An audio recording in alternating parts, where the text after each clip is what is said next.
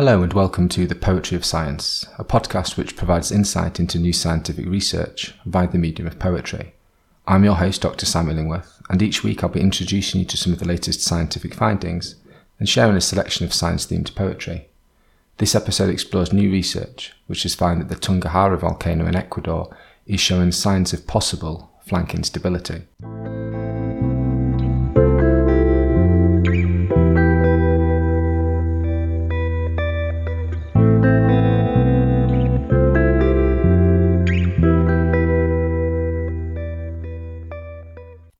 The earth has set the sky ablaze with glorious hues of orange. Strombolian explosions spew incandescent blocks, emerging from the throat of fire with biblical intent as they race down fragile, bulging flanks. An ancient scar starts to throb, its suppurating skin pulsating with intemperate rage as beneath its surface a fresh wound starts to fester. Seismic swarms and plumes of ash threaten to break free from their swollen, rounded prison, the deformed shadow of a black giant falling hard across this spoiled, expectant land. This poem is inspired by research published in Earth and Planetary Science Letters, which has found that one of South America's most prominent volcanoes is showing signs of possible flank instability. Tungahara is an active volcano located in the Andes of central Ecuador and is known locally as the Black Giant. The volcano has been frequently active since 1999, leading to the evacuation of 25,000 people from nearby communities. The volcano also has a long history of flank collapse, in which the side or flank of the volcano collapses due to an instability. Such events are amongst the largest and most destructive processes on Earth, leading to extremely large landslides that form avalanches of rock that may travel outwards for large distances, destroying all in their path. In some cases, these large landslides may be accompanied by eruption, but at other times they may occur without a clear link to volcanic activity. In addition to generating debris avalanches, the collapse of a volcano can lead to changes in the subsequent activity of the volcano itself.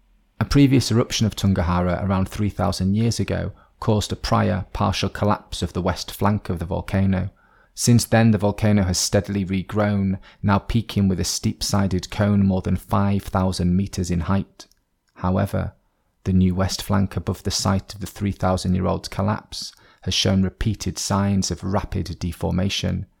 Furthermore, the cause of this asymmetric deformation and how it might relate to slope stability has not previously been assessed. This new research uses satellite data to show how such a deformation has likely been caused by shallow, temporary magma storage beneath the west flank. Shallow and rapid pressurization from this inclined deformation source can generate shear stress along the collapse surface, which increases with greater volumes of magma. This may contribute to slope instability during future unrest episodes and promote flank failure. Magma supply is one of a number of factors that can cause or contribute to volcanic flank instability, so while there is a risk of possible flank collapse, the uncertainty of these natural systems also means it is more than likely to remain stable. It is really important to state that this research was written about a deformation event that was first observed in November 2015, and that since then deformation in Tungahara is basically nil.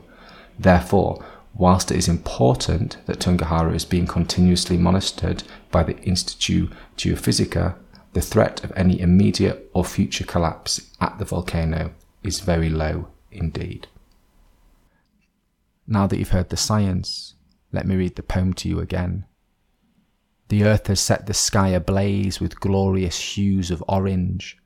Strombolian explosions spew incandescent blocks, emerging from the throat of fire with biblical intent as they race down fragile, bulging flanks. An ancient scar starts to throb, its suppurating skin pulsating with intemperate rage as beneath its surface a fresh wound starts to fester. Seismic swarms and plumes of ash threaten to break free from their swollen, rounded prison, the deformed shadow of a black giant falling hard across this spoiled, expectant land.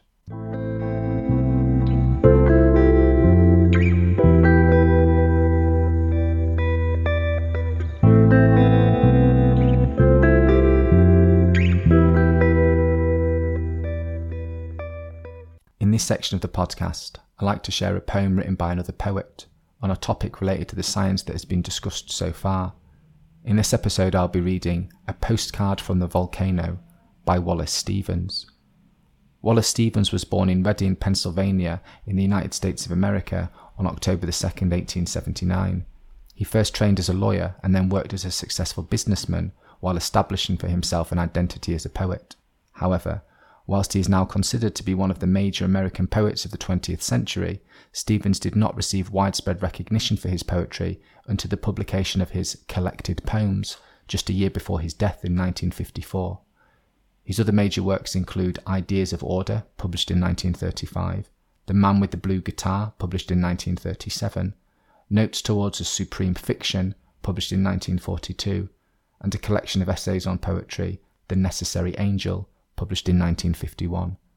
Stevens died in Hartford, Connecticut in 1955. A Postcard from the Volcano by Wallace Stevens.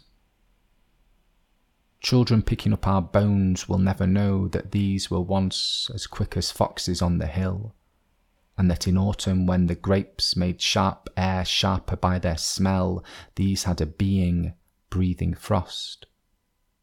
And least will guess that with our bones we left much more, left what still is the look of things, left what we felt at what we saw. The spring clouds blow above the shuttered mansion house beyond our gate, and the windy sky cries out a literate despair. We knew for long the mansion's look, and what we said of it became a part of what it is. Children, still weaving budded aralias, will speak our speech and never know. Will say of the mansion that it seems as if he that lived there left behind a spirit storming in blank walls, a dirty house in a gutted world, a tatter of shadows peaked to white, smeared with the gold of the opulent sun.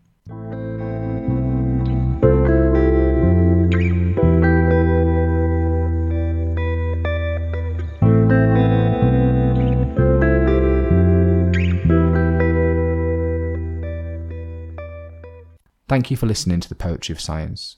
If you want to find out more about the scientific study featured in this episode, or read any of the poems in full, then please visit the show notes at scipoetry.podbean.com.